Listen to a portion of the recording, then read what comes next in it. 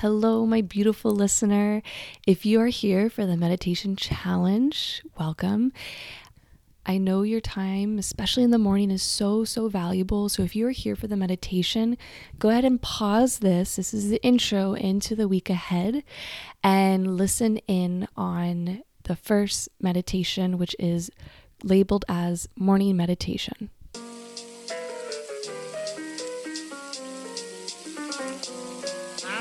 You are listening to the School of Whispers podcast. I'm your host, Stephanie, and this is my space to get real, open, and weird about my life experiences as a psychic, medium, energy healer, and student of Chinese medicine.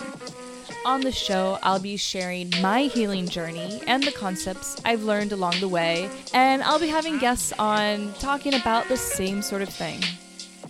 I am so happy you're here, and I hope this show leaves you feeling inspired and empowered to learn how to listen to the whispers of your own body and spirit. Let's get into the show.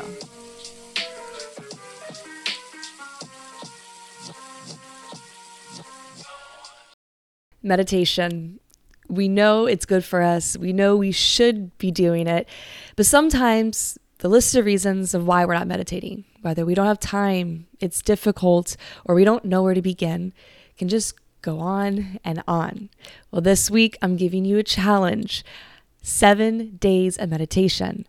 I'm also helping you out with this challenge because I'm giving you 7 guided meditations, Monday through Sunday.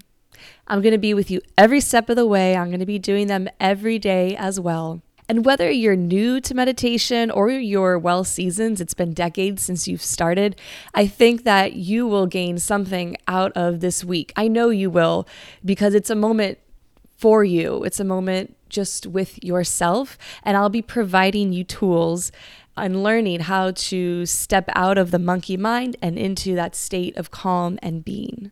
I know the word challenge can be intimidating and turn some of us off. And when the idea of a week of a challenge came to me, I had to tune in for a second and wonder, is there a better word than challenge to give us? And what my guides, they said was, one, we really need to stop shying away and turning in towards apathy or disdain when we hear the word challenge, when we're presented with a challenge.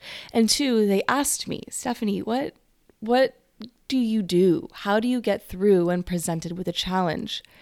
And the answer was one, I commit to myself, and I find that reason why I'm doing this. And two, I prioritize facing that challenge every day for as long as I need to, so that I can feel proud, victorious, and shifted on the other side of that victory.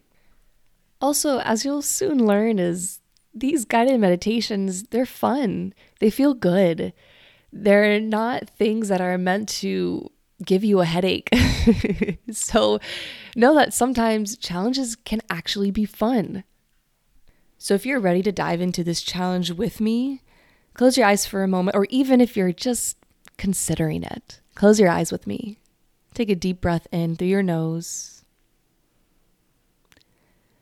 Open your mouth, sigh it out. 2 more like that. Inhale. Exhale. Last one.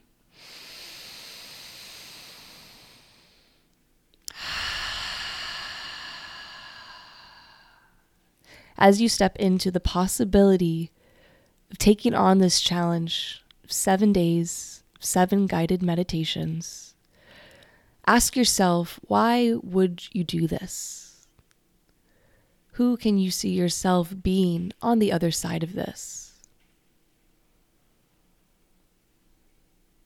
And when you have that answer, open your phone. If you have a smartphone, and I don't know who doesn't these days, but if you don't, maybe get a Post-it note and set a reminder. Set a reminder on your phone for every single day, or set a Post-it note by somewhere you walk towards every single day, reminding yourself of this intention, of why you are choosing to do this.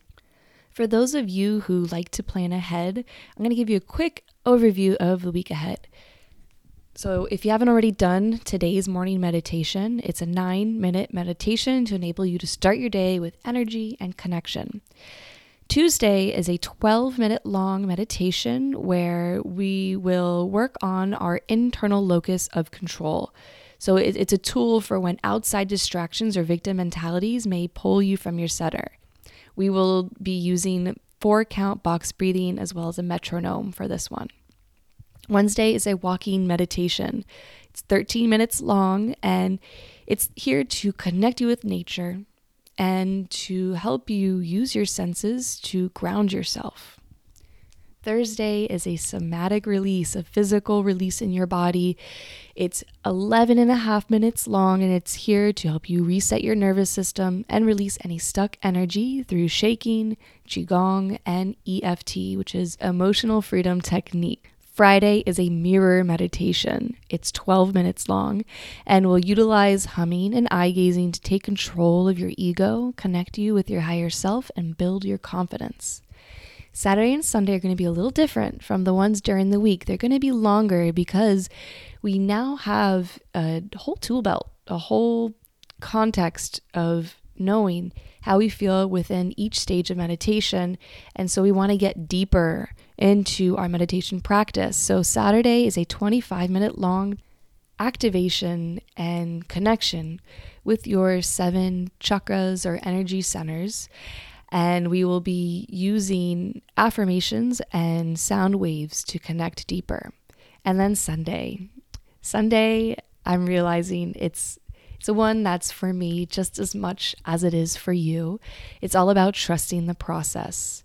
We'll go on a deep journey using shamanic drums, deep breath work, as well as light language activation. So this will be my first time sharing my light language on the podcast, so I'm very excited for that one, which will be 30 minutes long. The last piece of information I will leave you with in this intro is I'm going to read to you the 6 phases of meditation. And know that these don't necessarily occur in chronological order, and sometimes you can go backwards and forwards and repeat a couple of phases. Phase 1 is the settling into your body.